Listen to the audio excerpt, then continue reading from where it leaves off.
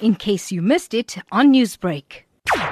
The 37-year-old accused, Ibrahim Chauhan, believed to be the husband of 27-year-old murder victim Shanell Daniel, has been remanded in custody after making an appearance at the Durban Magistrates Court. Police are investigating a case of murder after Pillay was found dead at her flat on Sunday morning. Pillay was allegedly found bound with cable ties, locked in her bathroom with multiple facial injuries and bruises. Reports indicate that her husband had called his father and a locksmith requesting assistance when he found the door of the bathroom locked. Chauhan was later arrested and charged with murder. Spokesperson for the National Prosecuting Authority, Natasha Ramkisson-Kara, says the matter has been remanded to the 8th of December for bail consideration. The accused appeared in the Durban Magistrates Court. He was charged with 1 count of murder. The matter was postponed to the 8th of December for bail consideration as well as attorney.